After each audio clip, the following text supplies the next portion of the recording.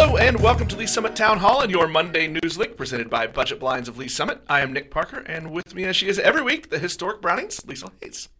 Each week, we'll take a few minutes to give you the news, happenings, and events around Lee Summit. The Lee Summit R7 Board of Education voted 5-2 last week to reinstate teacher Joe Oswald. Oswald had been terminated in May by Superintendent Dr. David Buck for use of a racial slur. After a public hearing held late last month, the board determined the teacher's contextual use of the phrase did not violate specific policy and termination of a tenured teacher was not warranted.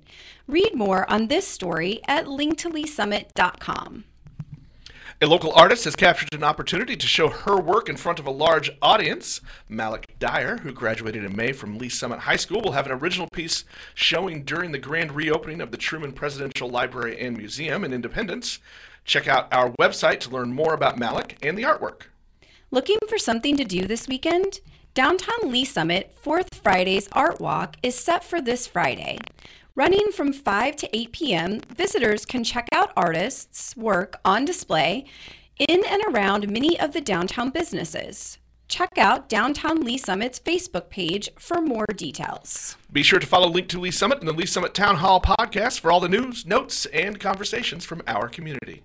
If you have an event, tip, or question, reach out to us on Facebook and Instagram at Link to Lee Summit, on Twitter at LS Town Hall, or through email, nick@linktoleesummit.com.